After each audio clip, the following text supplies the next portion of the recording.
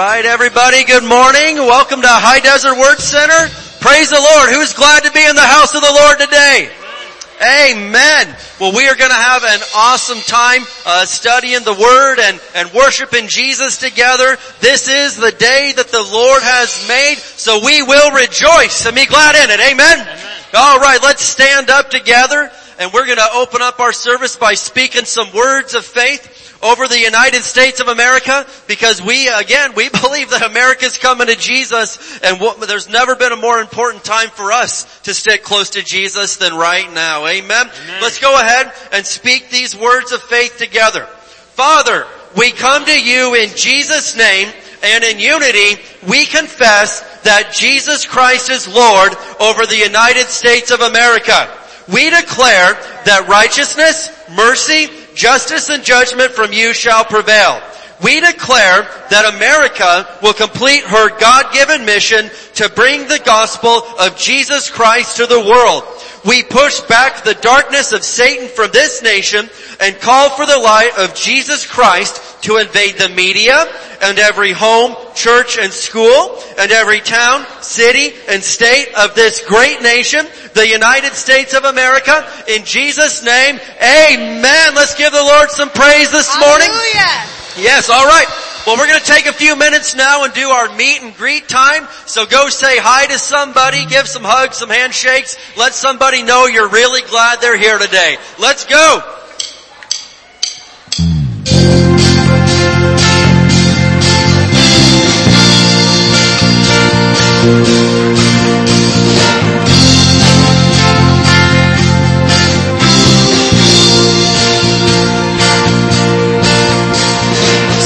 To the Lord a new song.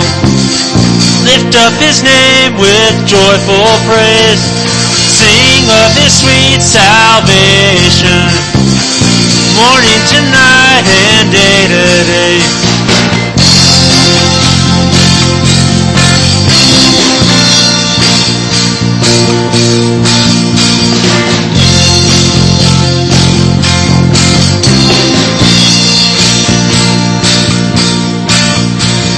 Lift up your voice and thank Him. Our God provides our every need. Worship the God of mercy, who gave His life to set us free. Our God is to be praised. Nothing in all the earth compares to Him, the God of glory and of grace. Our God is great.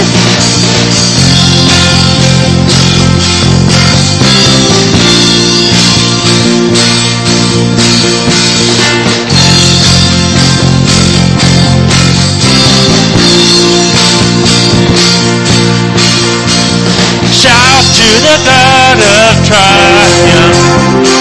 Let every tongue proclaim His praise. Boast in the resurrection. In Jesus Christ who rules and reigns. Our God to be praised. Nothing in all the earth compares to Him, the God of glory and of grace. Our God is great. Our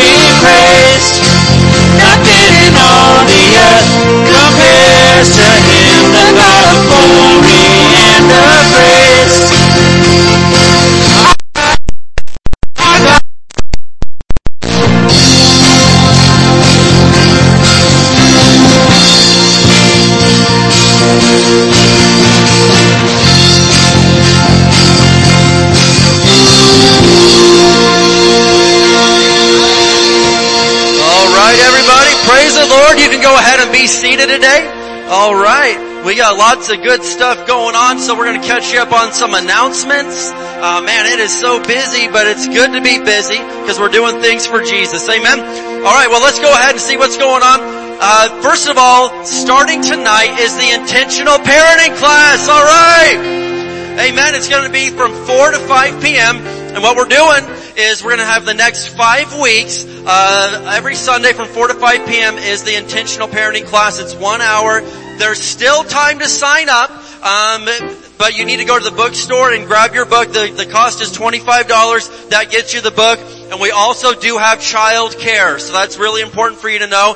If you're gonna be dropping off your kids before class, I would recommend, getting here at least, 15 minutes early or something. That way, you're not delayed for the class. But we are super excited. This is a big thing for us, and we got lots and lots of families, that are going to this class. So it's gonna be really, really good. Alright, so that starts tonight at 4. And then also, the women's meeting is gonna be this coming Friday night. Ladies, who's excited? Yeah. You're going to be having a Mexican food dinner, so bring a dish to share. And one of the ladies will be sharing the word. They didn't tell me which one. Desiree's going to be sharing the word, all right? So let's be ready for that. Amen. And so ladies, make sure you don't miss out on that. Now here's a very interesting first time event for us. We've never done this, but on Monday, March 14th is Family Art Night. All right? Yeah. Oh, yeah. Leah, do you want to come here, Leah? Come here. All right, yeah. I'm going to have Leah tell you about this because honestly, I don't, tell them what's going on because I really don't know. Sorry, I was tying my shoe. So Family Art Night. Oh, there's my brother. Family Art Night.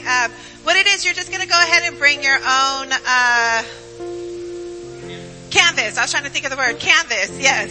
But we will provide some paint, some colored pencils and some crowns for you. But you can get those canvases at either the 99-cent store or Dollar Tree, and we will just provide all the other stuff for you to be able just to sit down with your children, and like Lawrence likes to say, bring out your little Picasso, but we will have some ideas on some things that you can do. I'm going to tell the story really quick. I'll hand it right back to you, I promise. Every New Year's Eve, me and my family, we sit down and we get those little canvases and we do name art. And so we each, write our names on the little canvas and we draw and do pictures and everything. And I always have it up on in my living room for, us to kind of look at and everything. But I mean, it just it's an opportunity to be able to see how creative your children are and for your children to see how creative you are too. So make sure you bring a canvas to moms and dads and grandmas and whoever else is coming. So yes, that's it. Very good. All right. So, now, I'm not very artistic, but I'm going to just give it my best shot. So we got to do this and have a good time with the kids that night, all right? The next thing is baby dedications are coming up. Yes. Sunday, March 27th, that's the last Sunday of this month at 10 a.m. There's a sign-up sheet back there at the info booth. And so get signed up for this. We know we do this a few times a year. But speaking of babies, I believe we've got a first-timer with us today. Julie and Brian, yeah.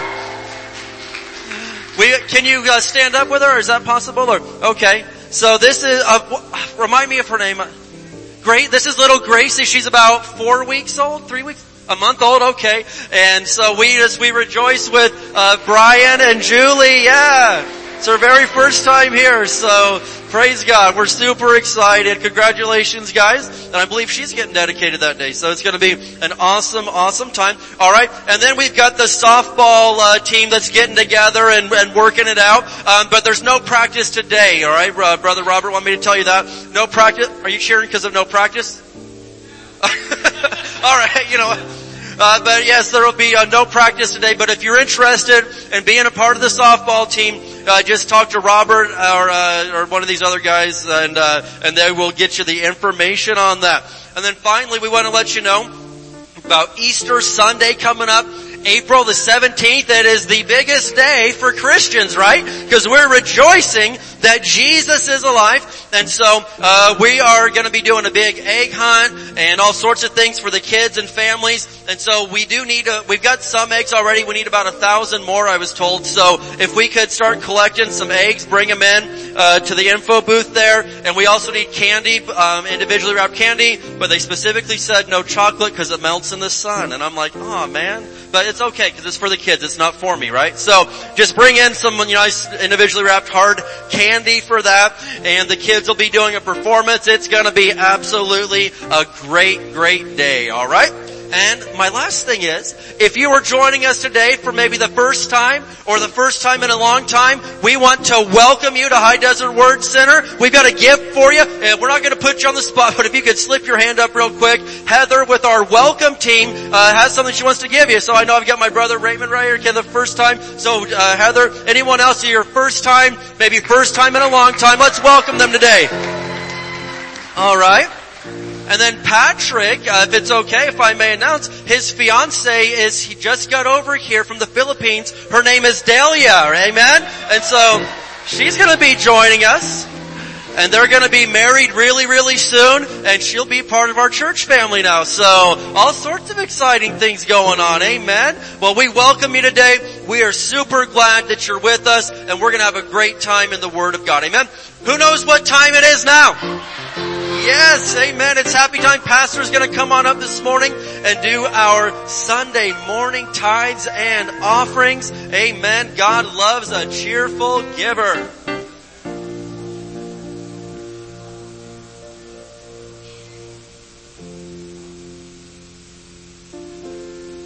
Tommy. Thomas. Come in, Thomas. Earth to Tom. Okay. Hallelujah. Somebody say hallelujah. Praise God for modern sound equipment.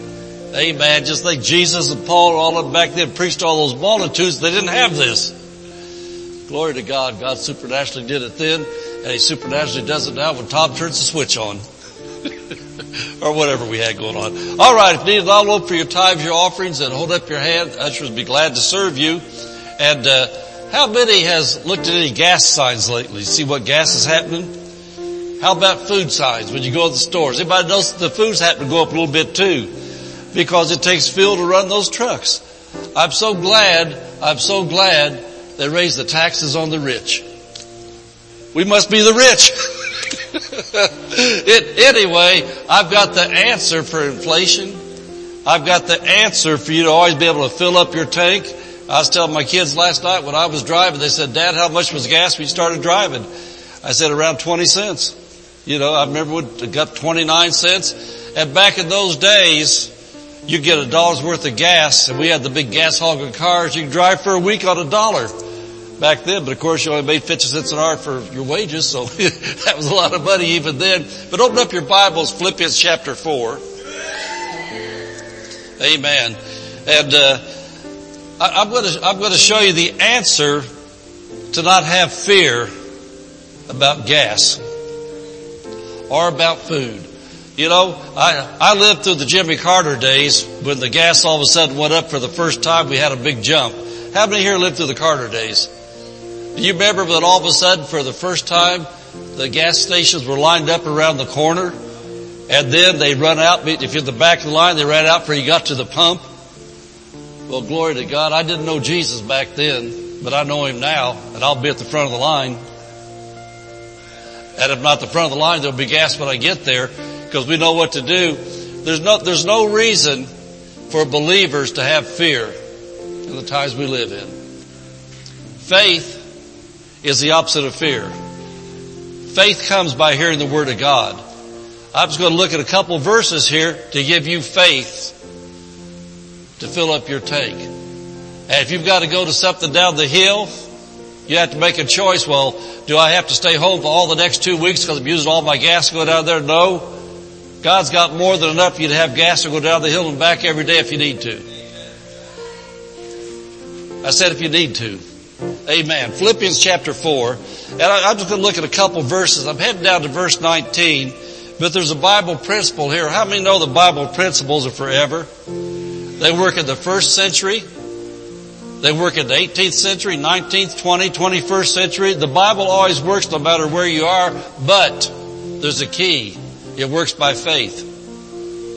It works by you believing it, saying it, and then acting on it. And so anyway, verse 15, Paul was talking to the church at Philippi, and Paul was a missionary. He was a minister, and he lived off of offerings. And it says, now you Philippians know also at the beginning of the gospel, he's talking about when his ministry started, when I departed from Macedonia, no church communicated or no church supported him as concerning giving and receiving, but ye only. And, you know, I can't talk real long, but you notice it's not just giving, it's receiving. The Bible talks about seed time and harvest, sowing and reaping. They always go hand in hand. It takes faith to give, but it takes the same faith to receive. If you're a Christian that consistently pays your tithes to God, if you're a Christian that's always open to giving to help people, not just in church, but everywhere you go, you're a person that gives, well, use the same faith for receiving on your end too. Don't be too humble or too prideful. When God sends somebody to bless you, say, oh no, I couldn't. But what you're doing then, you're turning down your blessing that you have a right to. Amen? And so he says, no church helped him concerning giving and receiving, but you only. For even in Thessalonica, you sent once and again unto my necessity. And he said, not because I desire a gift, but I desire fruit that may abound to your account. To your account. Well, if you haven't been around Christian things, the Bible long enough to know, God keeps books in heaven. And God keeps financial books in heaven. And he's talking right now about giving and receiving, and then he says to your account. You've got an account in heaven, and because you have an account there, it takes faith to get it there. When you give, it takes faith to do it, and God's keeping records. And so then, the same faith that puts it there is the same faith that pulls it out. Amen. He says, but I have all and abound, and I am full, have received of Epaphroditus the things which were sent from you. And says, when you give, in God's eyes, it's an odor of a sweet smell, a sacrifice acceptable and well-pleasing to God. And you know, some people think money is a dirty thing for churches. God said it smells good to me. God said when Christians give out of love to help other people, to be a blessing to preachers, God says that's acceptable. Says it's well-pleasing, and God says that has a sweet smell. Don't ever let any religious people tell you that money's dirty, because God says it smells good when it's used right. If it's used for bad things, it is dirty. But when it's used for God things, God says it's good. And I want you to see this next part there. He tells you all that, then he says, but. And you ought to circle that, read but, and use that to your advantage the time we live in. God says you're given that, but it's not gone. It's in the account. But when you give that money into an offering, that's not goodbye money. That money's put there so God can multiply it back, and he gives more interest than any bank ever thought of. He says, but my God shall supply all of your need unless gas goes up. My God shall supply all your need unless inflation gets higher than it's ever been. It says, but my God shall supply all your need according to who's in office. According to what the stock market's doing. My God shall supply all you need according to his riches in glory. His riches in glory. And now let me tell you how this works by faith to draw your money out of your heavenly account. Listen to me real close. How many know that faith is activated by what you say? Jesus said if you believe in your heart and say out of your mouth, mountain be removed, it has to obey you. You believe in your heart, the Word of God says that because you are a giver, that God says, but I'll supply all of your need. And so the next time you're tempted to say, did you see how high gas is now? Shut your mouth. Next time somebody says did you see how much it is of food for less now? You say, but my God shall supply all of my need. Next time somebody says, well, do you see how much milk costs now? But my God shall supply all of my need. Well, do you see how much that went up to? But my God shall supply all of my need. You know what you do when you're saying that? That is if you're a giver. You know, if you're not a giver, if you're not operating in God's system, that's like going up to the debit machine. And one matter of fact, one of my children one time, when they become of adult age, they always saw me after debit cards come out, use my card all the time to pay for things. Well, this person got a job, had a little bit of income coming in, and started using his card everywhere.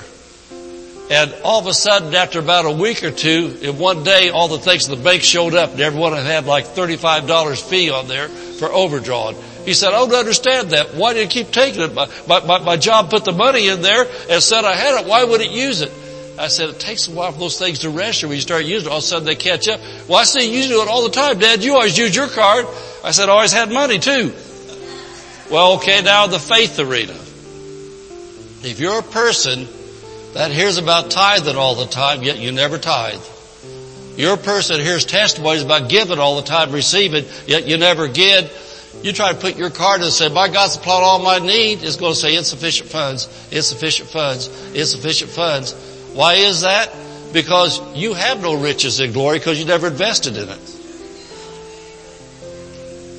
And so what I'm saying is this. We can teach you to say these things, but if you're not doing what we're doing, then you're not going to have anything to pull out. And so if there's ever a time, if I were a Christian that always resisted giving God 10% of my income, now's the time I would get serious about that. Because I can be honest to tell you, I have no idea how high gas is going to go at this time we're in. This is worse than the 70s when those things happened back then. This is worse than any time I've ever seen. But my God will supply all of my need according to His riches and glory by Christ Jesus. I have need to drive and go places. Amen. You have need to drive to your jobs. You have need to take your kids places. You have need to visit some sick relatives in nursing homes and places sometimes. You got places you've got to go to and things you got to do. So do not hold out on God. Make your deposits into heaven. And I just want to say this again. People have perverted the gospel sometimes into money things. Say it's all about money. It's not all about money. It's all about God. And we do not give to make God do something for us. We give because we love God. We give because we love Jesus. We give because we're grateful. But because we do give, we can confidently say, but my God shall supply all my need according to His riches and glory by Christ Jesus. If gas goes up to $10 a gallon, I got a need. I got to fill my tank up. My God shall fill my tank up. Amen. If bread goes up to $10 a loaf, but my God shall supply all of my need. Whatever it is, you've got to get this straight. Zip the lip, and when the whining and murmuring complaint goes on around you, quickly say, no, I'm a but person. You're a but person? But my God is supplying all of my need. Amen. Does that help anybody? Amen. Get a hold of that. Get a hold of that. Amen. And now, where's my partner? Come on up here, tag team partner. I just got to have a little old man joke on that. My grandkids been asking me lately, did I ever watch big time wrestling? Well, when I was a kid back in the Midwest, they started seeing this guy on the YouTube called Dick the Bruiser. I said, yeah, he used to come to the armory 2 blocks from my house, and I walked down there and saw Dick the Bruiser. Had those guys like that. But when they changed guys, they'd always do this. Tag team, you're it.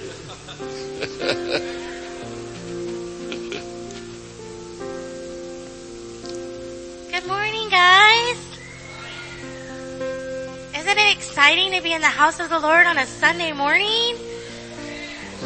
I'm super excited and I'm super honored to be asked to be up here today.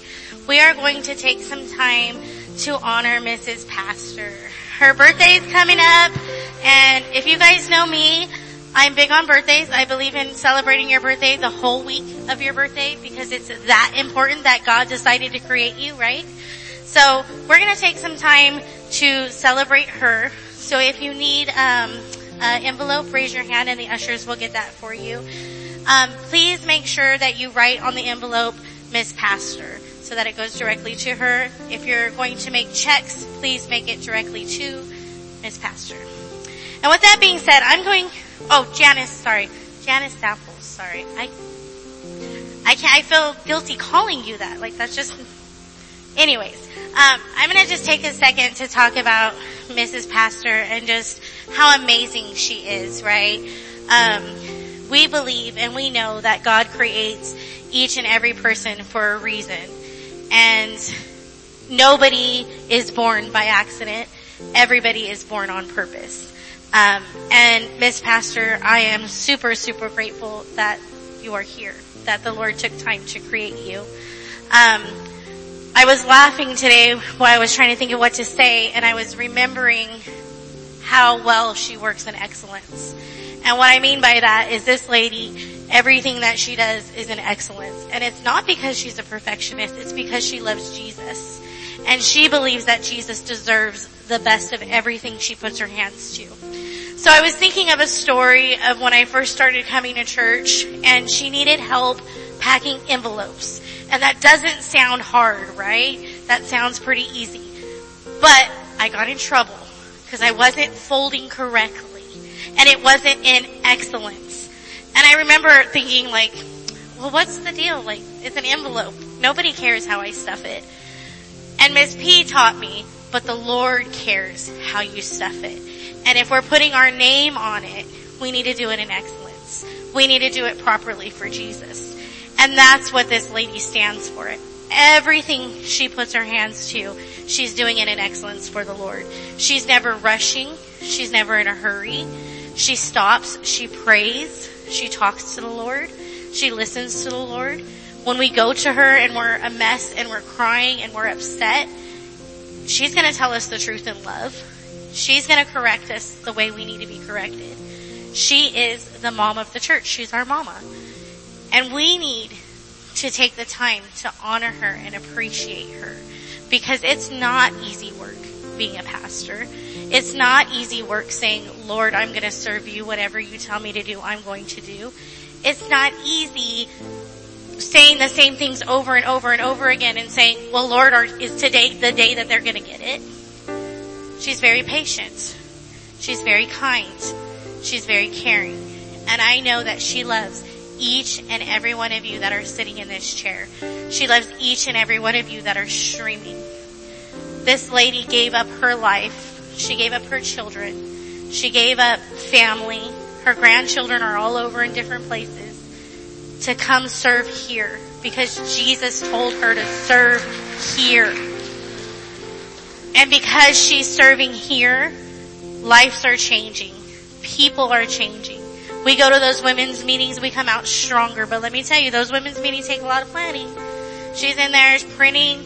She's in there praying. She's in there doing visuals. Because if you all know Miss P, she's a visual person, right? She's always got to show us a visual as to why, how to see something, So today is that day that we need to take that time and we just need to tell her thank you. And if I could ask you just to go a step further and just maybe on your envelope, just write something that she's done to bless you. Just tell her thank you for something that she's done in your life to bless you. Because it's really not about the sewing and putting the offering into her hand, but it's about honoring her and telling her thank you for everything that you've done for us. And so with that said, really quick, I want to read a verse, Jeremiah 3:15. And this is definitely an example of Miss P. It says, I will give you shepherds after my own heart, who will feed you with knowledge and understanding. And then Hebrews 13:7 says, remember your leaders, those who spoke to you the word of God. Consider the outcome of their ways and imitate their faith. So Miss P's not fake. What you see here is what you see out there. What she's preaching on this pulpit, she's living in her everyday life. And I can tell you one thing. Our pastor sows into her pastor. Our pastor sows. She's a giver and she's a tither. So this verse is telling us that we need to imitate that. So we need to imitate her and sow into her as she sows into others. And so if we can just stand up, let's give her a round of applause. Let's thank her. We love you, Miss P. We appreciate you. You are a blessing. And with that being said, I believe we could bring our tithes and offerings up. Oh, the faith confession, sorry. Okay. Is that up? Can we get the faith confession up, please? I do know it heart by heart. The Lord's tithes and give offerings. Believe or receive jobs or better jobs, promotions, raises and bonuses, sales and commissions, growth in business, settlements, states and inheritance, interest and income, rebates and returns, checks in the mail, gifts and surprises, finding money, bills paid off, debts paid off, royalties received, blessings and increase. Thank you, Lord, for meeting all my financial needs so that I have more than enough to take good care of my family, to give generously into the kingdom of God, and promote the gospel of the Lord Jesus Christ. Amen.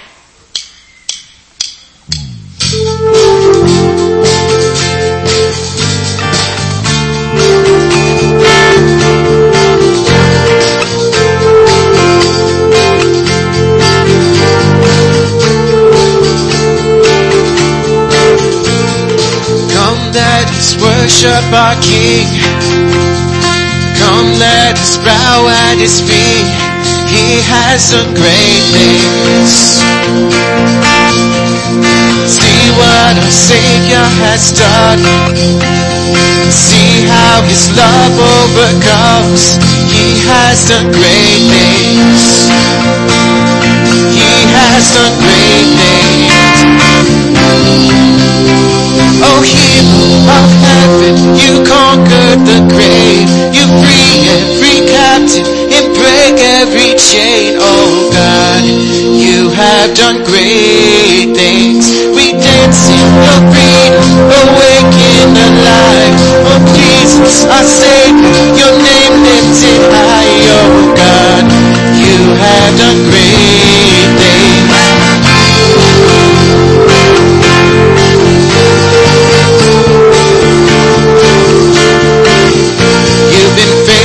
To every storm, you'll be faithful forevermore. You have done great things, and I know you will do it again. For your promise is yes and amen. You will do great things. God, you do great things. Oh, hero of heaven, you conquered the grave. You free every captive and break every chain. Oh God, you have done great things. We dance in your freedom, awakens alive. Oh, your name lifted high. Oh God, you have done great things. Hallelujah, God, above it all. Hallelujah, God, unshakable. Hallelujah, you have done great things. You've done great things.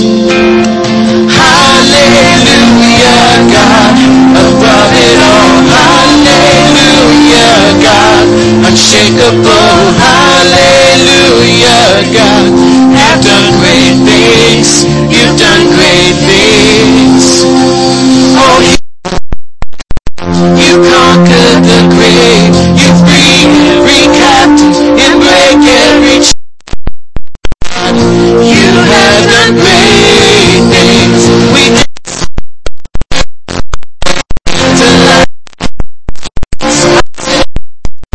lifted high, oh God. You have done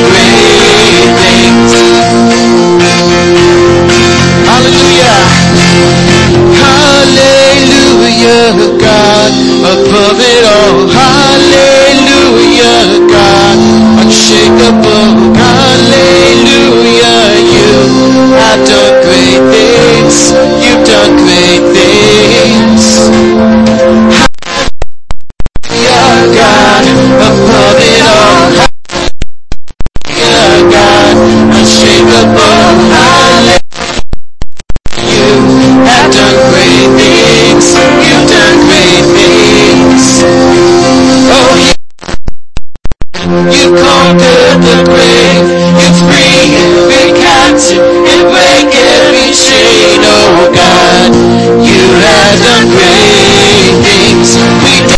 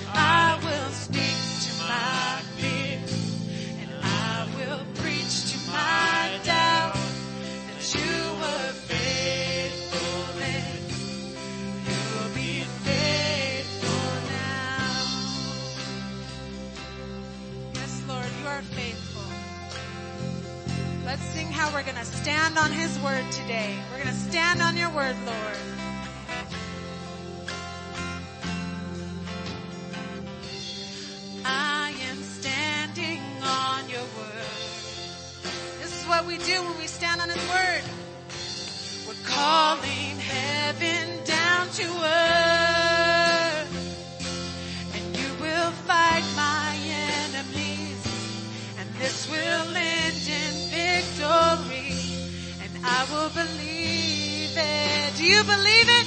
Yes, I will believe it, that you make mountains move.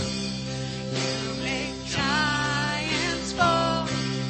You use songs of praise to shake prison walls. I will speak to my fear. I will preach to my doubt that you were faithful then. You'll be faithful. Now you were faithful. You were faithful then. You'll be faithful now. And I know that I know you never fail. Oh yes, I know that I know you never will. And I know that I know you never fail. And yes, I know that I know you never will. You make mountains move. You make giants fall. You use songs of praise to shake prison walls. Speak to your fear. I will speak to my fear. I will preach to my doubt that you were faithful then. You'll be faithful. And I know that I know you never fail. Yes, I know that I know you never will. Oh, yes, I know that I know you never fail. And yes, I know that I know you never will. 'Cause you make mountains move. You make giants fall. You use songs of praise to shake prison walls. And I will speak to my fear. I will preach to my doubt that you were faithful then. You will be faithful now. You were faithful. You were faithful then. You'll be faithful now. Hallelujah. Let's raise our hands to Him this morning. Lord, we love you and we thank you that no matter what is going on in this world around us, no matter what storms may come, no matter what attacks from the enemy may come, you are faithful, Lord. If you did it then, you'll do it now. We thank you, Jesus, that you are good and your mercy endures forever and ever and ever, Lord. You said you'd never leave us. You'd never forsake us. And Lord, we say the same to you. We'll never leave you. We'll never forsake you, Jesus. You are good. You're better than anything we deserve. But Lord, we thank you that you're not loving us because we deserve it. We're loving us because you are good.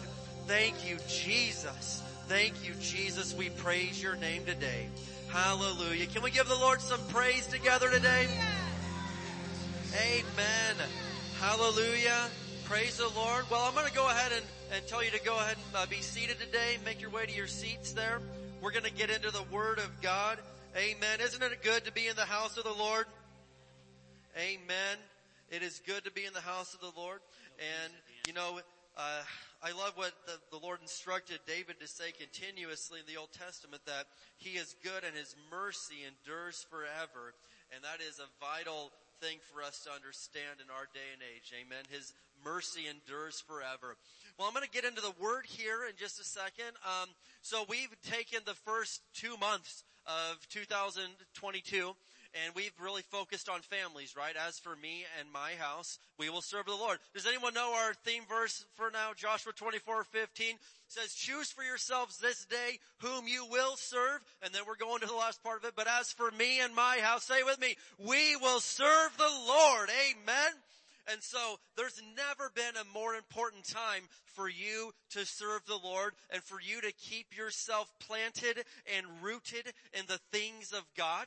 And so I felt very strongly this week and an urgency to go ahead and shift my direction just a little bit in the message this week. And so, of course, our whole target and theme for 22 and beyond is families. That's what we are called to. If you're, if you have a family, we want to help you to make it healthy and strong and godly and secure in every way. And if you don't have a family, we want to become your family and surround you and love you. Amen. And so that's what we're all about, and we will not lose track of that.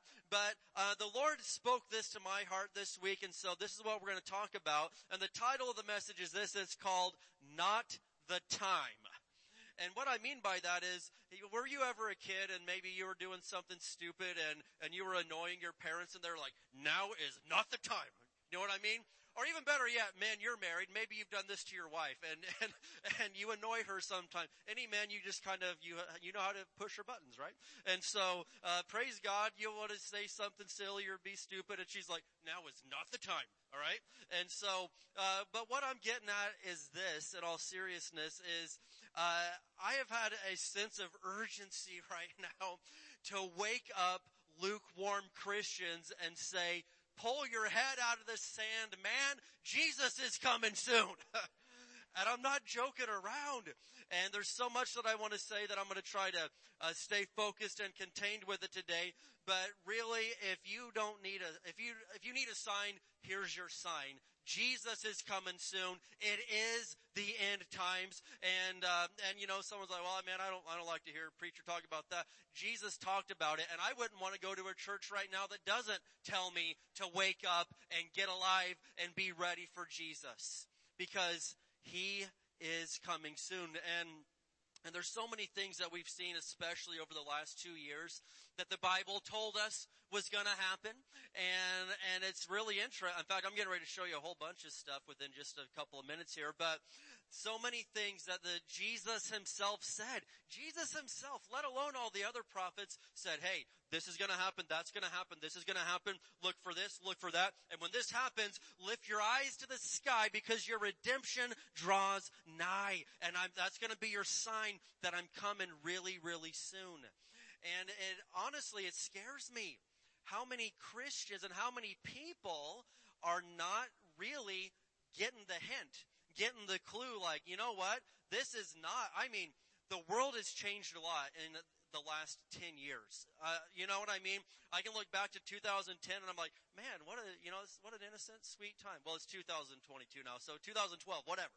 And I'm like, man, we have seen so many things happen in just a 10-year period. And I'm looking like, man, the world has changed so much in 5 years and 2 years, and here we are now. And you're like, well, what's happened? Well, we're going to look at some things here. First of all, if you need an outline for the sermon and you didn't get one, the ushers would like to get you one. It'd be a good day to follow along, because I'm going to hit some things here and pray that we get your attention. And hey, you're at church today. You apparently know that it's a good thing to be in the house of the Lord. Amen. And so good for you. You did the right thing today. Praise God. What I want to do right now, though, first of all, is open up our Bibles to Luke chapter 21. Can we go to Luke 21? Amen. Now, I am not a doomsday preacher. I'm not a fear, tactics and things like that. But I may not be a smart man, but I'm smart enough to know when I see Bible prophecy unfolding by the day, and to realize, man, I better quit being stupid and I better get it together. And so one thing that, I'd like to say is the end times, it may seem so complicated and complex because, there's some stuff that I don't pretend to be the full expert on eschatology, which is the study of the end times, but I do know one simple thing. I need to be serious, because in the end times, you want to play stupid games, you're going to win stupid prizes, right? And you need the protection of God on your life and on your family like you've never needed it before. And again, I'm not here to scare people or be Mr. Doomsday. I'm just saying, we need to realize this is not, you're not in Kansas anymore, Dorothy. It's getting real, and you better stick close to Jesus. This is not the time to wander off on our own, to lose focus, to, do our own little thing. It's serious. And so, I'm going to read some words that Jesus spoke out of Luke chapter 21, and a lot of you are familiar with Matthew 24, and it's a parallel passage. It's the same the same story, the same words of Jesus, but Luke, of course, each of the four Gospels, they share a lot of the same stories, especially Matthew, Mark, and Luke. They're called the Synoptic Gospels, which means same as. And so they mainly tell all of the exact same stories, Matthew, Mark, and Luke. John tells a lot of different stories about Jesus, but he does share a couple of the same ones. But Matthew, Mark, and Luke, they all tell pretty much the same stories, just from a different angle. And so, we like to say it this way, if there was like an accident at an intersection, they may ask several different people that were there, well, what happened? And they're all going to basically say the same thing, but this guy saw it from this angle, and this guy saw it from over here. So you're going to get a little bit more of the story, right? Looking at each account of what was said and told. And so, usually I read Matthew 24, but I want to look at Luke chapter 21 today, and I want you to follow me on a few verses. And a lot of you have heard this a whole lot of times. Some of you have maybe never heard this. But the disciples were with Jesus, and long story short, he's like, hey, you see that temple there? One day, it's going to be torn to the ground. Not one stone left on top of another. And the disciples are like, what? That's crazy. What could possibly tear the temple down? Well, it ended up happening, but they're like, what's going to be the sign of the end of the world, Jesus? Because to them, that was the end of the world. And then Jesus breaks into a full chapter here of what it's going to be like right before the end of the world. And so it's just fascinating to me, and so much of it describes what we see in our lifetime right now. So Luke 21 verses 9 through 11, first of all, Jesus said, and when you hear of wars and insurrections, don't panic. Yes, these things must take place first, but the end won't follow immediately. And I was looking at my lifetime. I'm 36 years old, and so for the majority of my life, I've seen war, right? I mean, I haven't been there, but I was just thinking, this whole Afghanistan stuff started when I was a kid in high school and just ended very poorly, might I add. But it just ended when I'm a grown man with kids in junior high school. And so war, insurrections, rumors of war. And so I read that and I'm like, yeah, seen it my whole life, and most of you have at this point too. So that doesn't sound like breaking news to any of us. But look at here at verse 10. Then he added, nation will go to war against nation and kingdom against kingdom. And you're like, well, what's nation? What's that? Well, kingdom is talking about a geographical country. Nation is a Greek word used here called ethnos, which would be our word ethnic. And so Jesus said, ethnic group against ethnic group fighting against each other. Kingdom, country against country. And I'm like, check. Seen it? Absolutely. Sounds like the day and age that we live in. There will be great earthquakes. We're used to that. We live in California. There will be famines and plagues in many lands. And most of my life, I'm like, I'd never really seen a plague until 2020. I saw a plague hit the whole earth, right? And so, yeah, plagues. And not just in one land, not just in one little isolated area, plagues in many lands. And we have now seen that, amen. And there will be terrifying things and great miraculous signs from heaven. And so all of this is just, I'm like, man, Jesus, you called it. But let's keep going here. I can't read the whole chapter, but I do encourage you to do that. I'm going to skip down here to verse 25. Read a few verses here, verse 25. Jesus said, and there will be strange signs in the sun, moon, and stars. And here on earth, the nations will be in turmoil, perplexed by the roaring seas and strange tides.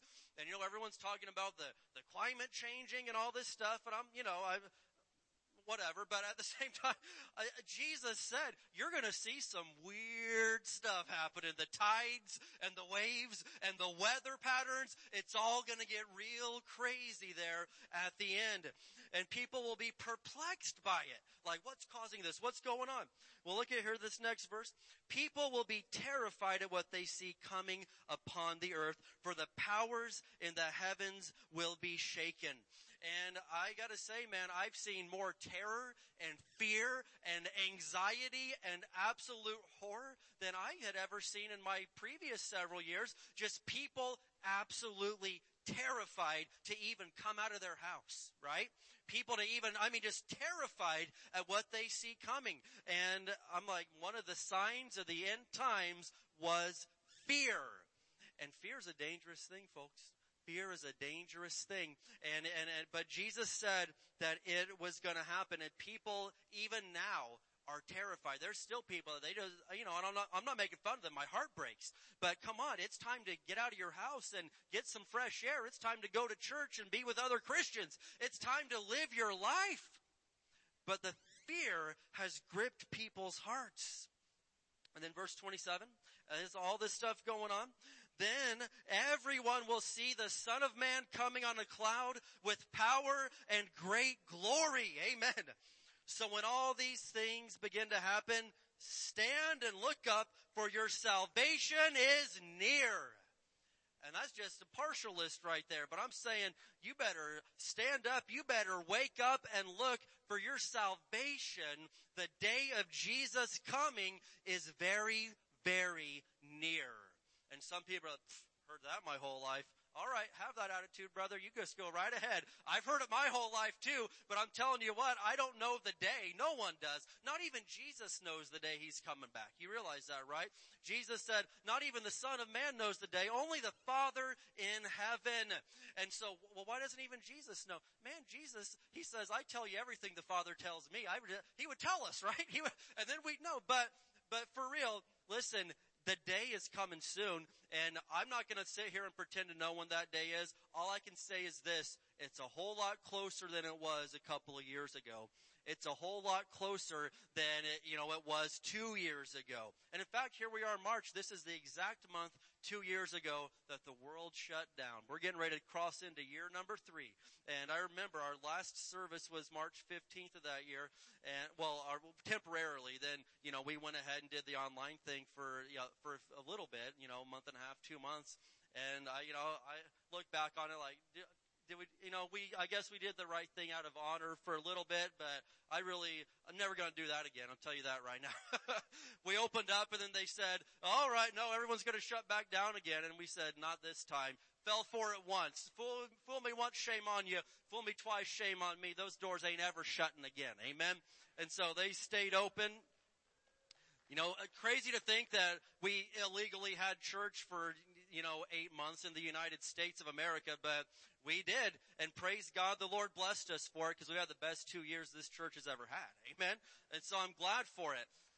And so, but let's look here, look verse 29. Then he gave them this illustration. Notice the fig tree or any other tree.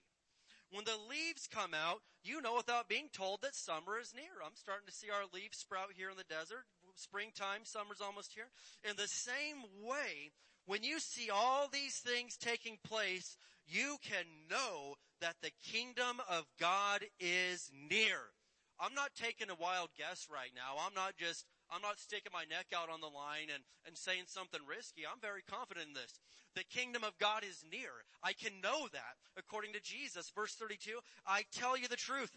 This generation will not pass from the scene until all these things have taken place. And generation is this word nation.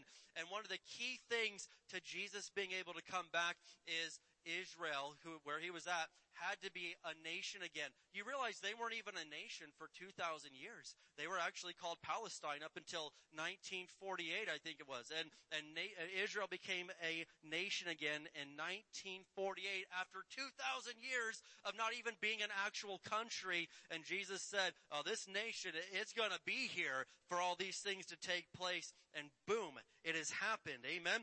And so, let's see, where was I at here? So I would tell you, all right, verse 33, heaven and earth will disappear, but my words will never disappear. Watch out. Don't let your hearts be dulled by carousing and drunkenness. So, hey, newsflash, not a good time to be carousing and getting drunk. Well, don't you say that, preacher. Don't you judge us. Man, Jesus said it, all right? If you got beef with someone, don't get mad at me. You can take it up with Jesus. But beyond that, what's the next thing he says? Or by the worries of this life. Jesus just lumped in worries with carousing and drunkenness in the same sentence.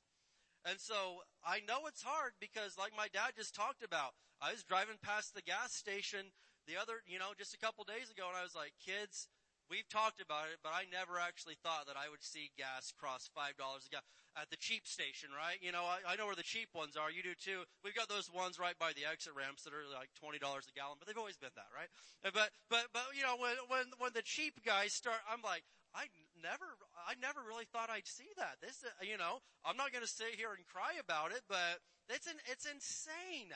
And so Jesus said, don't lose focus. Don't wander off. Don't get lost, playing, getting drunk and carousing, or by the worries of this life. And so I'm going to tell you right now, Satan is going to try to hit you with worry and fear right now. And Jesus said, oh, it's coming. It's coming. But don't let it get you. And so I encourage you today, don't let worry and fear get a hold of you right now. You resist that worry in the name of Jesus and realize that you're going to win. You're going to overcome because you have Jesus. Can I get an amen? And so he said, don't let that day catch you unaware. Oh, what a phrase. What a word to us right now. Don't let that day catch you unaware like a trap, for that day will come upon everyone living on the earth. Keep alert at all times and pray that you might be strong enough to escape these coming horrors and stand before the Son of Man. Now again, that may not sound like the, encouragement, but this is the Word of God, and it is my mission in life right now to get lukewarm, head in the sand, not paying any attention, asleep at the wheel Christians and say, wake up right now. Wake up. Don't wander off. It's dangerous if you are not living with Jesus right now. And so one other thing I'd like to show you quickly is in Daniel chapter 11. And so this is of extreme interest at the moment. And so I've always, my whole life and my whole time studying, I guess, eschatology and end times teaching, I've always heard the teachers of this talk about, in the end times, Russia is going to be one of the major players in this whole thing. And I've heard it my whole life, honestly. And then, everyone was like, that's because of the Cold War thing. And then it was over. Then people, even the last few years, have been like, whatever happened to Russia, they're safe as can be now. And the Bible teachers were all wrong about it. And just all this stuff. And then I've just been like, no, I know that there's something to this. And so I've heard several Bible teachers talk about Daniel 11. It talks about the king of the north. And so if you were to look at a map, believe it or not, Russia being the largest country in the entire world by land mass, it's huge, but it is to the far north of Israel, right? And so we got to keep in mind everything that we're reading from these guys, in the Old Testament, they're writing from that proximity, right, of Israel. And Daniel was in Babylon here, but check it out. It keeps talking about this king of the north and him invading and plundering other countries and stuff. It's wild, but everyone was like, see, never happened. And I'm like, oh wait, it's going to happen one of these days. I just don't know when. And so Daniel 11, I believe this refers, and you could debate me. You could say I'm wrong, and that's fine. I've been called worse things and told worse things. Amen. But I do believe that this is in reference to Russia. And Ezekiel 38 would talk about Gog of Magog and say some of the exact same things. But Daniel 11, starting at verse 13, in the NLT, says, a few years later, the king of the north will return with a fully equipped army far greater than before. At that time, there will be a general uprising against the king of the south. Violent men among your own people will join them in fulfillment of this vision, but they will not succeed. Then the king of the north will come and lay siege to a fortified city and capture it. The best troops of the south will not be able to stand in the face of the onslaught. And so there's a lot more written in this chapter about all of this. I encourage you could study it out and you could find out more about it. But this is what I've been told for years and years, that, hey, this type of thing's going to happen. And boom, here I believe see it happening even right now in 2022. And so again, my urgency in my heart and on the inside of me is to say, my gosh, if you claim to be a Christian right now, it's not the time for games. It's not the time to just be taking this thing lightly. Even if half of what we just read were true, which I believe all of what we're reading is true. Even if just half of it, that should be enough to say, you know what? I gotta quit messing around. It's time for me to be all in with Jesus. Amen. And so for me, it would be beyond my comprehension. I'm so thrilled to see a wonderful crowd here this morning, but it would be beyond my comprehension how on a day and age like this, if I knew anything about the Bible, my behind would be in church on Sunday morning right now, like it is right now. I mean, I would want to be hearing, from the Bible what's going on. I'd want to be around the people of God in the house of God as much as I can. And so, again, good job to you guys. You're doing a great job. But what I want to look at a few minutes here today is this. And so my title is Not the Time. And again, I get that from the Holy Spirit and from my mom and my wife telling me, this is not the time. Stop it right now. And so I feel the Lord saying that to us, like, this is not the time for what we're going to look at, all right? And so I want to go ahead and pray, and then I'll get into two things here.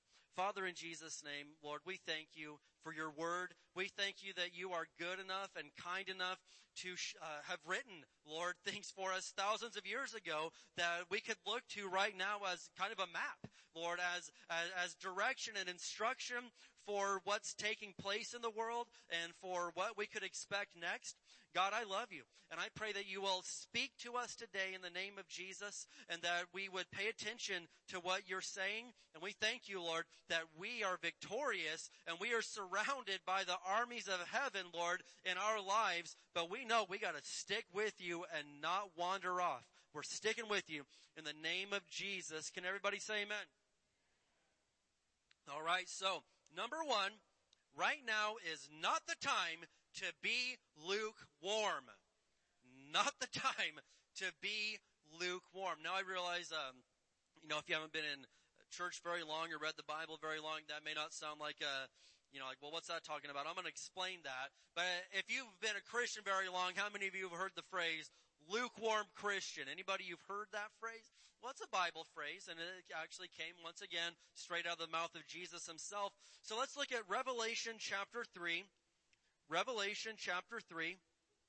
Amen.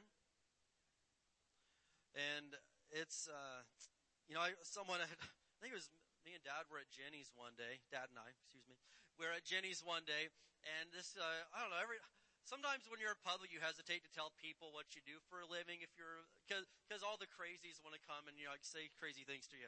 And so anyway, she found out we were pastors, and she's like, oh. And anyway, she went on, she's like, well, most preachers are afraid to preach out of Revelation. Are you guys afraid to preach out? I'm like, man, I'm not afraid to preach out of any book in the Bible. I'll preach out of Revelation all day long. But she's like, well, but my dad, he kind of likes to mess with people. So he's like, oh, yeah, yeah. She's like, well, what do you guys talk about at your church? He's like, we talk about Mickey Mouse and Donald Duck. I mean, come on, get lost. So, anyway. Thank you, Dad. All right. He's much better at that than I am. Yeah, I'm too soft. I just let people, say crazy things to me. But Revelation 3, verses 15 through 16. And here's Jesus. He appeared and had 7 letters for 7 churches here. But here we are. He's talking to this church in Laodicea, which is the name of the city that this church was in. But look at verses 15 and 16. He says, I know all the things you do, that you are neither hot nor cold. I wish that you were one or the other. But since you're like lukewarm water, neither hot or cold, I will spit you out of my mouth. I'm like, that just doesn't sound very kind or encouraging or uplifting at all. But Jesus said, hey, I wish that you were one or the other. I'm going to put this on the screen. This is out of the Message Bible, and it kind of words it in a very blunt way. Jesus said, I know you inside and out, and I find little to my liking. You're not cold. You're not hot. It'd be far better to be either cold or hot. You're stale. You're stagnant. You make me want to vomit. Like, woo! Jesus, come on. Why would you say that to somebody? And so really, I've pondered this my whole life, to be honest. I've heard these verses for years and years and years, and it's always got me like, why would you rather someone just be cold than, wouldn't lukewarm, halfway committed, wouldn't that be at least a little bit better than just being a flat out cold? And then I prayed on this, and in 2020, I felt the Lord speak this to my heart. There's several reasons why God would rather you just be cold than lukewarm. A lukewarm Christian is a dangerous person and Christian. Well, why would you say that? Well, for one, you're going to get vomited by Jesus. Nobody wants that. That ain't no good. But why is a lukewarm Christian so dangerous? Well, one reason is this. They have a very false sense of security. Well, what does that mean? Well, they think that they're good and strong in the Lord and oh yeah, man, I know those verses, and yeah, oh yeah. And some guys, man, I know more Bible than anybody in there. That's cute, but you don't do any of it. And so you've got a false sense of security and in fact, James put it this way, when you're a hearer of the word, but you don't do any of it, you are deceiving yourself. That's James 1:22. And so I believe that a lukewarm Christian is a danger to themselves because they think, I know what the word says. I'm whatever, I'm good. And they've got a false sense of security because then the enemy attacks and the storms come and some catastrophe happens and they weren't prepared for it at all. You think about someone that, we talked about laying foundations in the men's meeting yesterday, and it's really good to say, yeah, I know all the ingredients that go into a good foundation. You gotta have your concrete, you gotta have this, you gotta do that.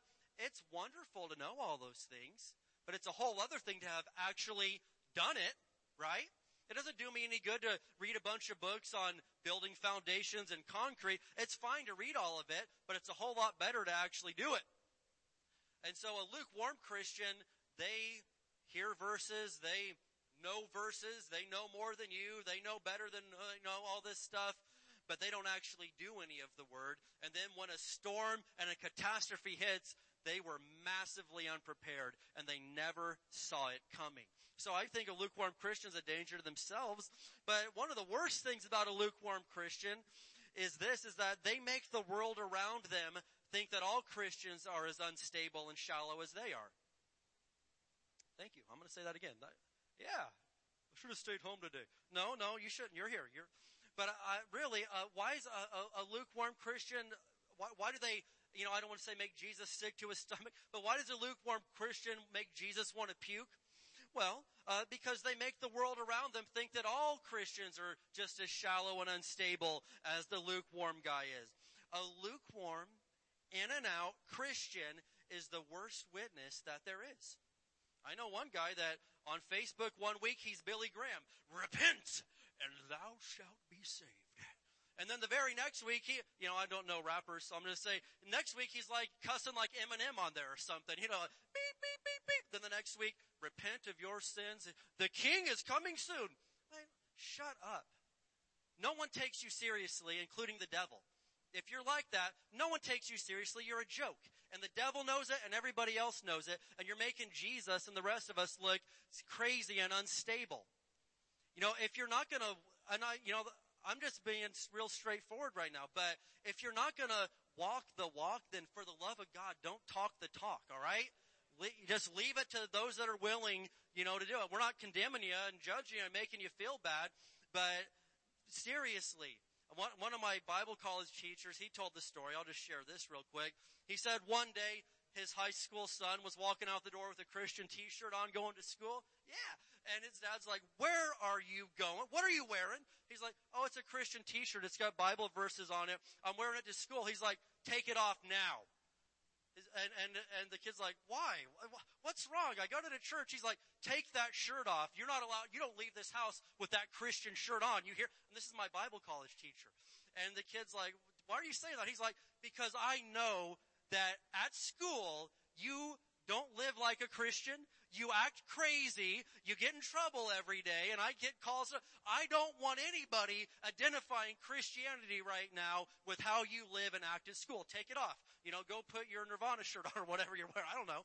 But go put something else on. And that's the truth of the matter. If you're just not willing to, and again, I understand that this may not be what you wanted to hear today, but if you're not going to take your faith a little bit more seriously, don't go around with a loudspeaker blasting it 1 week and then turning around and cursing those same people out the next week and joking about dirty things and looking at dirty things. Don't do it. Just stop. All right. Just stop it. You're going to hurt yourself. You're playing with fire there, and you're going to do some damage to yourself and to other people around you. And so why is a lukewarm Christian danger? Well, they're a danger to themselves. They make everybody think that all Christians must be like that, just shallow and unstable. And then another reason is you make the rest of God's army. You make the rest of us think that we can count on you. Then in the heat of the battle, we find out that we couldn't. And I've never been in the military. I know a lot of you have, so I don't at all, proclaim to, know what you guys know. But I do know this, if you're not gonna have my back, I'd rather know right now, not when all the bullets are flying. If you're just not really that committed, I need to know now rather than when the storm comes, the end times come, and the whole world's blowing up. I need to know that you're not gonna be there so we can find out who is gonna stick with this thing. And so, again, all those things that I just mentioned, that's why Jesus takes it so seriously and says, man, you make me want to puke. You make me want to vomit. Because, listen, why a cold person is better than a lukewarm person because they at least know they're screwed up, right? And even, we've been cold, right? I've been cold. You've been cold, spiritually speaking. And at the time, I knew it. I wasn't trying to defend it. I'm not right. I get it. I'm not right. And I fully understand that. A cold person at least knows that they're screwed up. And they know better than to preach when they can't back it up. And we all know that, hey, we love him. He doesn't have our back. And we know that. So we know to not count on that person, right? And so, again, I'm just shooting very brutally honest with us today because I'm convinced that it is the end times that Jesus told us about. And it's vitally important that Christians get serious and don't quit playing games. All or nothing for Jesus. Amen? And so that's what we're talking about. All right? So what is a lukewarm Christian? Well, I've got a few things I'm going to say here. A few points. What's a lukewarm Christian? Well, the first thing is they have 1 foot in and 1 foot out. They like that Jesus and the Bible and church inspire them, gives them the feels on a bad day, right? They get the warm fuzzies whenever, and they like that. And I'm like, well, at least you know that Jesus is there for you and loves you. But they like the good feeling they get from all this stuff, but they don't want to commit. Now, all of us in here have areas we struggle in and aren't perfect in. And I get that. I fall short and I sin every week. And people, come to me and say, oh, you're just saying that to make us feel good. No, man, I can be a real knucklehead sometimes. I can do stupid things, all right? Pastor Dave sins sometimes because nobody is perfect except Jesus, and we killed him, right? And so the only perfect guy to ever come to earth, and they end up killing him. But no, none of us are perfect. I would never pretend that I totally had everything together. But here's the thing. My goal isn't to stay that way. I'm not defending the stupid things I do. I'm saying, man, I need to get this together, all right? There's a difference between knowing that you're doing something wrong, feeling in your heart like, you know what, Lord, help me. I need to change. I don't want to be like this. I want to get better. The Lord can work with that heart. The hard heart says, I know the Bible says this, but whatever, man, I'm doing my thing, all right? And you have no intention of even remotely changing that? Listen, that's a hard heart, and that's not, you're not going to get very far with that. And so, I would say a lukewarm Christian, they want God's blessing and benefits, But again, they don't want to commit to it. They're a spiritual gold digger.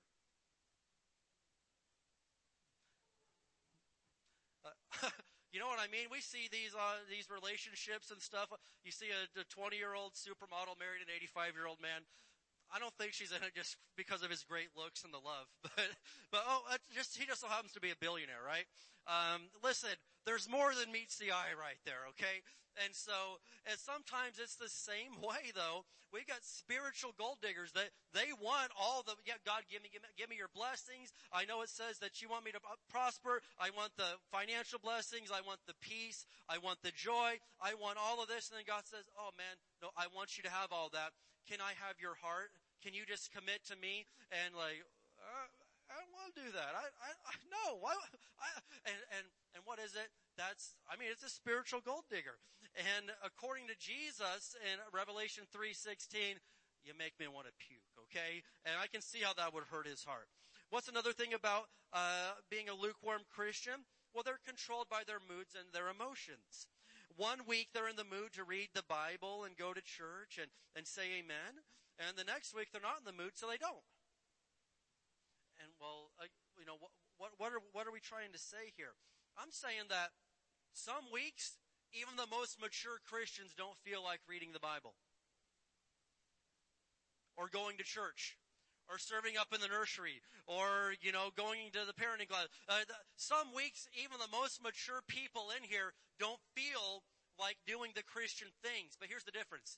They still make themselves do it.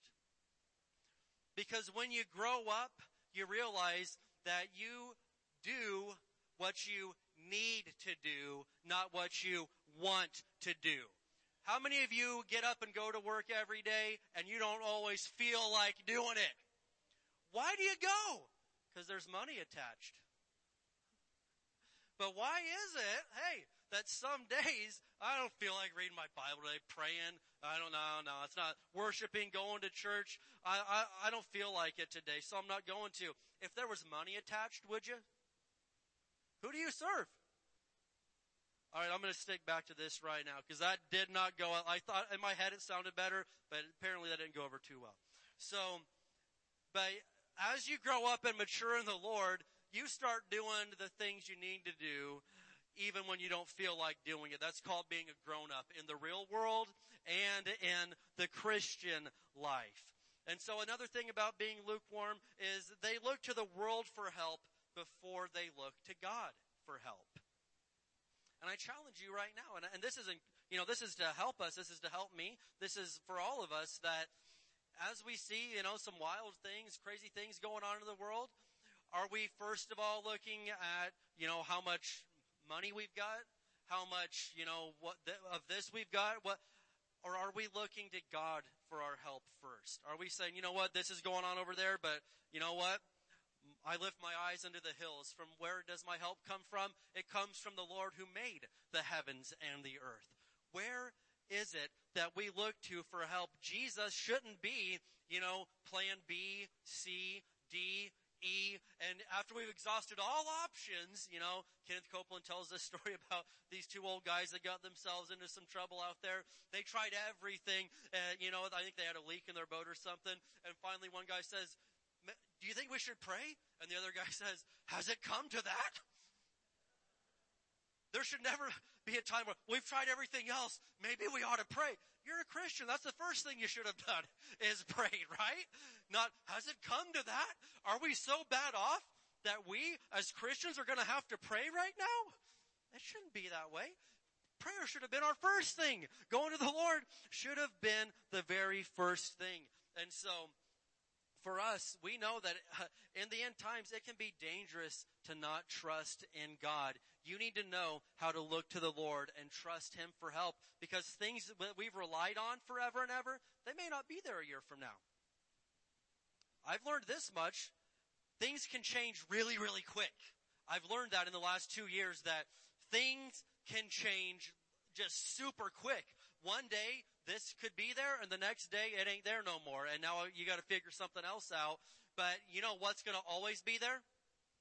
Jesus.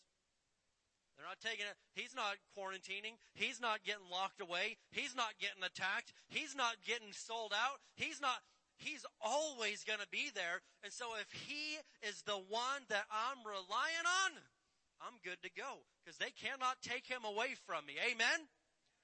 The Lord is good and his mercy endures forever. Isaiah 30 verse 1. I'm going to do this in the Living Bible, which is different than the New Living Translation. A lot of people think they're the same. They're not.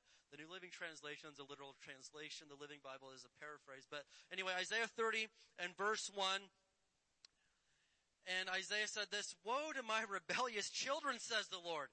You ask advice from everyone but me, and decide to do what I don't want you to do. You yoke yourselves with unbelievers, thus piling up your sins."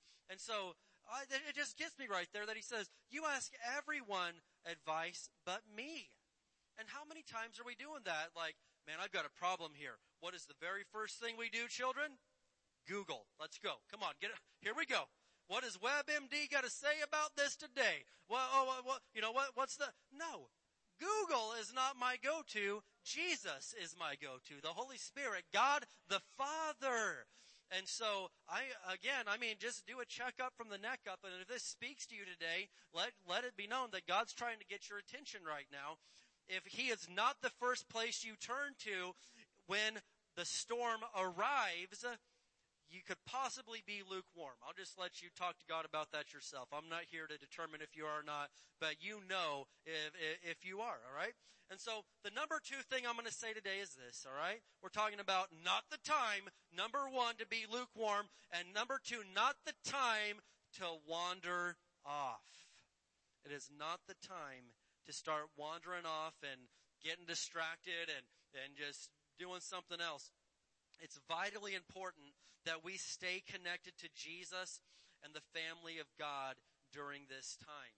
Now, a New Testament verse, this isn't going to be on there, but Hebrews 10:25, it says, "Let us not neglect," the King James says, the assembly of the saints, or don't forsake the assembly. And what's that talking about? The joining up, the going to church, okay? It says, don't neglect that, especially as the day of the Lord approaches. And so I believe that it's very serious that you not only stay connected to the Word of God, but to the people of God right now. We need each other. We need each other right now. And it's so important that the family sticks together in all this. And so if you're someone that's prone to fads and phases and stages, listen, Jesus and church cannot be a fad or a phase that you began 2022 with, and then you get distracted and wander off and just, no. If you've got commitment issues, now's the time to fix it. Yeah, but you can't, you can. You can do all things through Christ who strengthens you. If you've got commitment issues, you can fix it. And it is possible, but it does take some responsibility on our part in saying, I'm sticking with Jesus this time. And so I want you to look at one more spot here today, 2 Peter chapter 2. 2 Peter chapter 2. Are you still with me today? Have I lost you? I want you to get this. So we're going to look at 2 Peter chapter 2. And it's so important for us to realize the day and the age that we live in. And people have looked to this, forward to this maybe for generations. And, I've heard somebody talk about, people all the time these days are like, man, if I could have just lived in the days of Moses and seen the miracles, if I could have just lived in the days of David and Joshua and Paul and Peter and seen the things, and those guys are in heaven saying, man, if I could have just lived down there in the end times. Wow! What a ripe harvest field. If I could have just been there at the end of it all. And you were born for a time such as this. It's not a mistake that we are the people alive in the world right now. Jesus planned it that way. He's got a purpose for you being in this generation right now. You are in this world for a reason in 2022. Amen? And so you need to find out what that reason is. And I'm telling you that that reason is to bring other people to Jesus and to do things His way. Amen? So 2 Peter chapter 2, here we are. We're going to look at verses 20 through 22. And Peter, just a great book, both 1st and 2nd Peter, for us to see some of the instruction that the Lord had for us in the end times here. 2 Peter chapter 2, verse 20. And when people escape from the wickedness of the world by knowing our Lord and Savior Jesus Christ, and then get tangled up and enslaved by sin again, they're worse off than before. What are we talking about? Wandering. Getting distracted. Just walking away from what we've already got. He says, it would be better if they had never known the way to righteousness than to know it and then reject the command they were given to live a holy life. Look at this, 22. They prove the truth of this proverb. A dog returns to its vomit. Another says, a washed pig returns to the mud. And so what are we saying today for us as Christians in this time frame? Jesus pulled you up out of the mud. Is there anybody? You were a muddy mess. Jesus pulled you out of the mud. He washed you off. You were just sick and were surrounded by just a nasty puke pile, and you were taken away from it. Don't go back to the mud and the puke and the mess. Don't go back right now. You're better off where you are.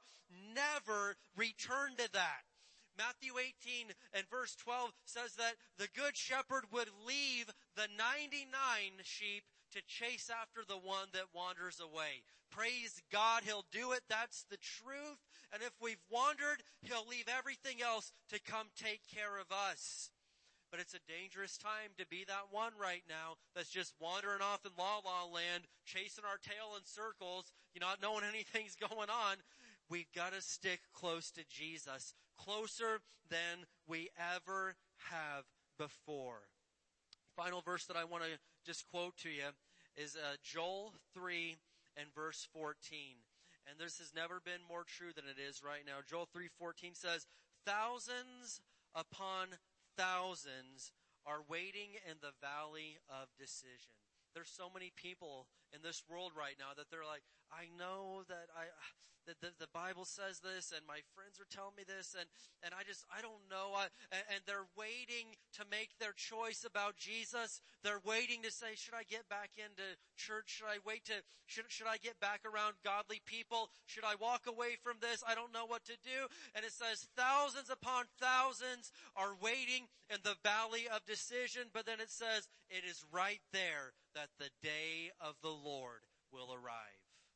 So many people are just right there. Where do I go? Should I do it? Should I not? They're right there in the valley of decision. And then, boom, it's right there that the day of the Lord arrives. And hey, when that happens, we should have been ready. We should have been ready. And all this stuff that I'm saying today, it's not about you. It's not about you've got to be better. No, but what it's saying is Jesus is good. And by His grace, you can live for Him. By His grace, you can go from being lukewarm to being total commitment to Jesus and totally where you need to be with Him. But it's not about striving and trying your hardest. It's about relying on Jesus every day, because my hardest and my best, it's not good enough. I need Jesus every single day. Can we stand up together today? Praise God. I pray that we've received the word of the Lord today. And again, I know this much. It's serious out there right now. And I really do believe the things that we're seeing in Europe and beyond. I mean, is World War III about to start? I don't know. I'm not going to predict that or say that. But it's more possible than it was, a month ago or a couple years ago. And I got these promises from Jesus that if I abide under the shadow of the Almighty, amen, that 1,000 could fall at my left hand and 10,000 at my right hand, but it wouldn't touch me. I need that. My family needs that. My children need that. We need to be living for Jesus right now more than we ever have before. So we're saying don't be lukewarm. Don't wander off right now. Don't get lost. We're going to take communion together today. It's our Communion Sunday. And I really believe that this is just the best time you've ever had to take communion and to say, Lord, if there's something I need to change, I'm bringing it before you right now at the holy time of communion. Lord, if there's something I need to repent of, I'm repenting of it right now. Jesus, forgive me and help me do things better. Help me change this. But right now is the absolute perfect time to take communion and to get things right. And so you don't have to be a member of High Desert Work Center to take communion. I don't care if you're a member here or not. But you do have to be a member of the family of God. You can't take communion unless you're a born again Christian. It's dangerous. You're gonna bring danger upon yourself.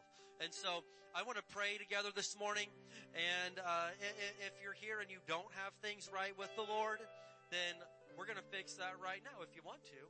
Or maybe you're here and you're kind of what we talked about today. You've been lukewarm, or you've wandered off, or you know that you're not right with God. Today's the day to fix that before we approach the communion table. Can we pray together today? I want you to repeat this prayer after me. Say, Father, in Jesus' name. Father, in Jesus' name. I believe in your Son, Jesus. I believe in your Son, Jesus. That he died. He died. That he rose again. And rose again. Jesus. Jesus. Forgive me. Forgive me. For any wrong I've done. For any wrong I've done. Forgive me. Forgive me. For wandering off. For wandering off. For being lukewarm. Being lukewarm. I promise to live for you now. Give me the strength. In Jesus' name. In Jesus' name. Amen. Amen. Amen. And so listen, if you prayed that, we are big believers in public acknowledgement of Jesus. None of this, bashful, I'm ashamed of it. But I want to get to communion. If you prayed that and I'm getting things right with God today, I vitally need you to see Jose. Jose, raise your hand. In fact, Jose, come on up real quick. All right. This is Jose, and he's my discipleship man. If you prayed that today and you're like, you know what, I'm getting things right with God, I ain't playing around, I need you to go see Jose here as we come up to get communion. He's going to get your name and number, and with your permission, I'd like to set you up with what we call a spiritual personal trainer.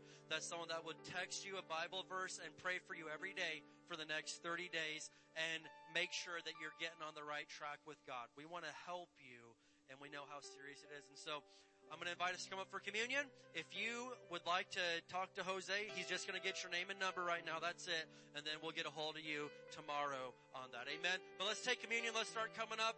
First row, second row. Let's go. Let's get our communion elements. Let's do this. Come on, let's go.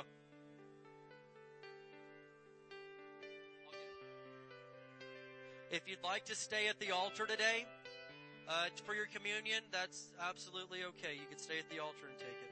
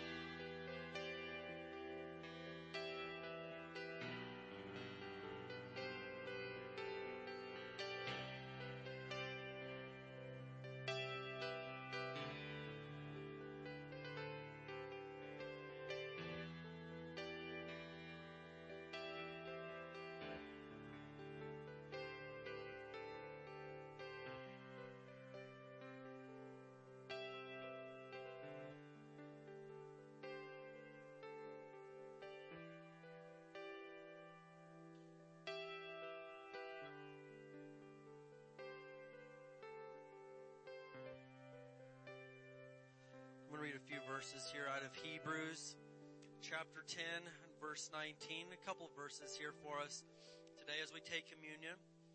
And so, dear brothers and sisters, we can boldly enter heaven's most holy place because of the blood of Jesus. Man, if you're a Christian, you got things right with God this morning, you don't have to tiptoe and bashfully and say, oh, Lord, I'm not worthy. Oh, please. Oh, but hey, you're worthy because of what Jesus did, not because of what you did. Amen. And so don't be bashful. You don't have to, cowardly and tiptoe. No, you can boldly enter heaven's most holy place because of the blood of Jesus. By his death, Jesus opened a new and life-giving way through the curtain into the most holy place. And since we have a great high priest who rules over God's house, let us go right into the presence of God with sincere hearts, fully trusting him.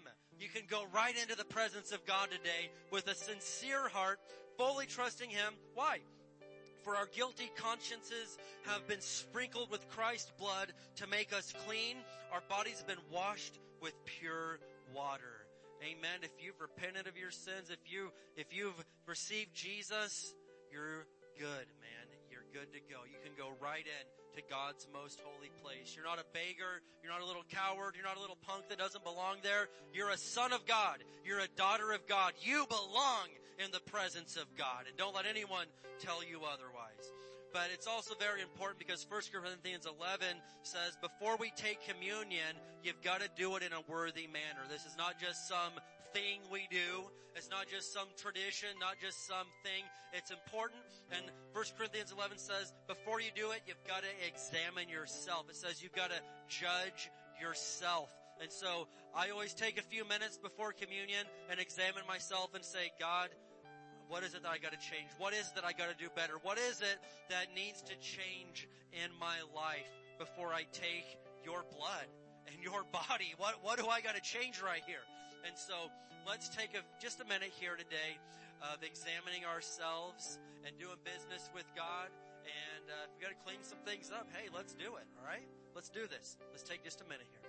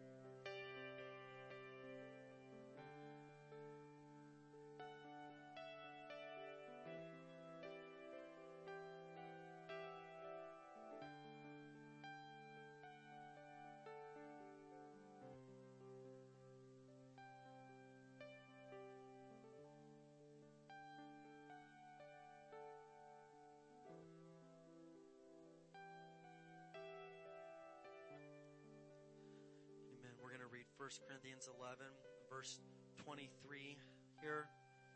This is the instructions for communion. It says, "For I pass on to you what I received from the Lord himself. On the night when he was betrayed, the Lord Jesus took some bread and gave thanks to God for it. Then he broke it in pieces and said, 'This is my body which is broken for you. Do this to remember me.'" And so as we take this bread today, we know that this symbolizes the body of Jesus Christ himself. And it was broken for us to pay for our healing, to pay so we could have joy and peace. We thank you, Jesus, for your body being broken for us. We do this to remember you.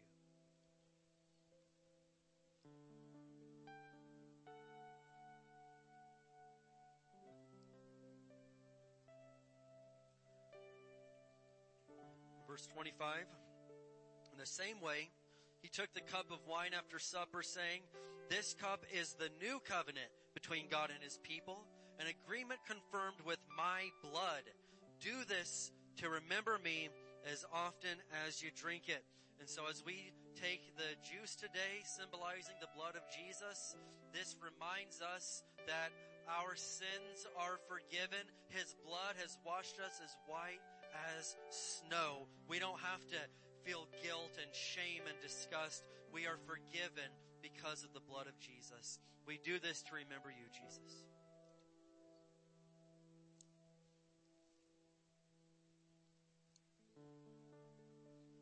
Amen. Let's sing to him today, "What can wash away my sins?" Amen. Stay here at the altar as we sing. Let's do this. And wash away my sin, nothing but the blood of Jesus. What can make me whole again? Nothing but the blood of Jesus. Oh, precious is that flow that makes me white as snow. No other fount I know, nothing but the blood of Jesus. Oh, precious is that flow that makes me white as snow. No other fount I know, nothing but the blood of Jesus. Hallelujah. It's nothing but the blood of Jesus. Amen. I'm going to have my prayer team come up this morning. If you need prayer for anything, you can stay at the altar and worship. You do what you want to do. Amen. Josh is going to keep leading us in worship. But if you came and you have a need of prayer today, we want to lay hands on you. And of course, if you're here and you want to talk to Jose for a minute about receiving Jesus and all that, then praise God, go talk to Jose. But let's take just a minute here to pray. If you need prayer, please come on up right now. And if you just want to worship God at the altar, you just worship God at the altar. That's totally fine. Amen. And I know you never fail. Oh yes, I know you never will. And I know you never fail.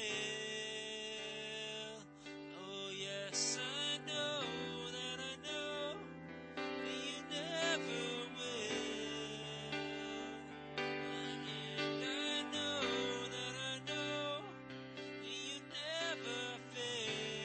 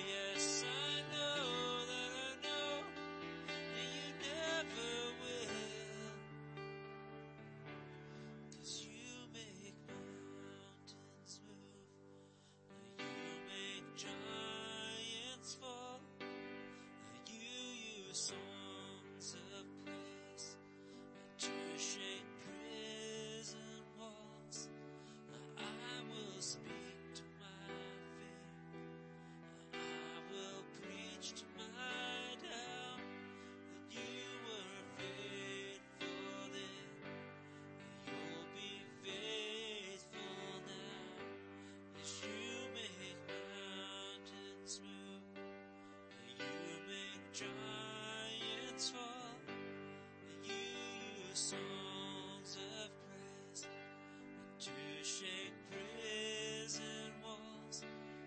I will speak to my fear. I will preach to my doubt that you were faithful then. You'll be faithful now. Yes, you were faithful then. You'll be faithful now. And I know that you never fail. Oh yes, I know that you never will. And I know that you never fail. Oh yes, I know that you never will. And I know that you never fail. Oh yes, I know that you never will. And I know that you never fail. And I know that you never will. 'Cause you make mountains move. You make giants fall. You use songs of praise to shake prison walls. I will speak to my fear. I will preach to my doubt that you were faithful then. You'll be faithful now. Yes, you make mountains move. You make giants fall. You use songs of praise to shake prison walls. And I will speak to my fear. I will preach to my doubt. You were faithful then. You'll be faithful now. Yes, you were faithful then. You'll be faithful now. And I know that you never fail. Oh yes, I know that you never will. And I know that you never fail. Oh yes, I know that you never will. And I know that you never fail. Oh yes, I know that you never will. And I know that you never fail. Oh yes, I know that you never will. 'Cause you make mountains move. You make giants fall.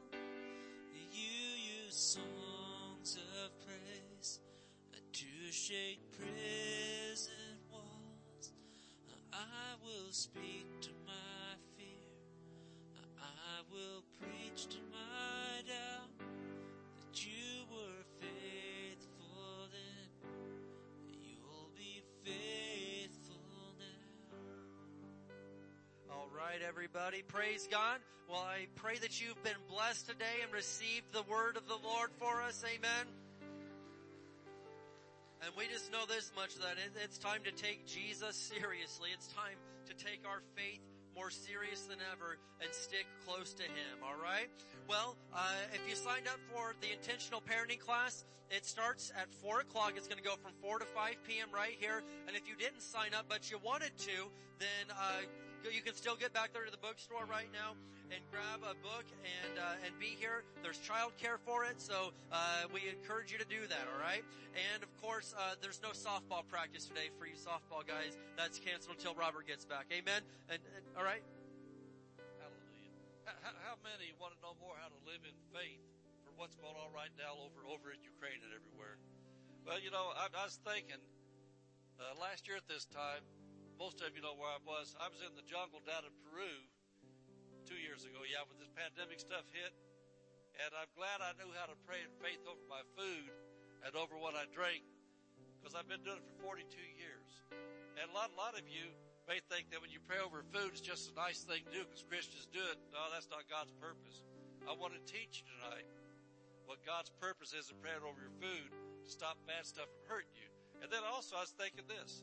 I was in Ukraine, Kyiv, Ukraine, right after the Iron Curtain fell, and then right after Chernobyl, and I prayed for a lot of people that got sick from Chernobyl.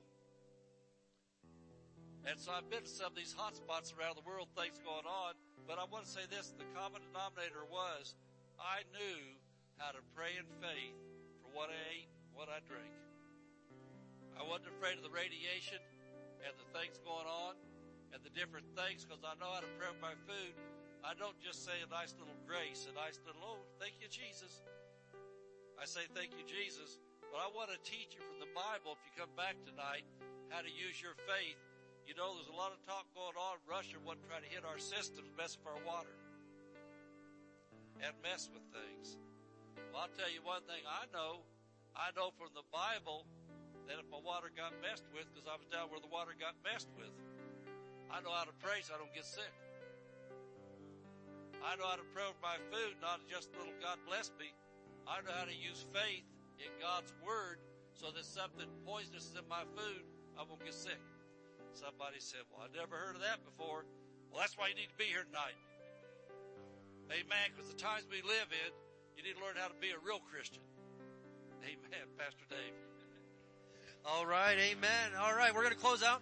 They wanted me to remind you of all you parents that have kids in children's church, the general store day is today where they collect their little prizes and stuff. So make sure that parents, your kids are going to be upstairs doing general store. And there's prayer at 5 o'clock also, service at 6, and the parenting class at 4. Let's go. Father, in Jesus' name, I thank you, Lord, for what we've seen in the Word of God today. And I pray that we will take you seriously, Lord. And if we've kind of been lukewarm, I pray that, hey, we're going to heat up right now and live our lives 100% for you. In the name of Jesus, use us this week, Lord, in these troubled times to be the light of the world to all those around us, to show your love in Jesus' name to everybody we come into contact with. We love you. We praise you. In the name of Jesus, can someone say amen? All right, let's do this. We declare that Barstow is a blessed city. Our families are blessed. Our churches are blessed. They're all blessed. Thank you, Lord. Barstow is healed. Barstow is prospering. Barstow is safe. Barstow is strong. Barstow is surrounded by the walls of God's salvation. Barstow is full of love, joy, and peace. Barstow is full of the glory of God. Barstow is coming to Jesus. Barstow is saved in Jesus' name. Amen. Let's go.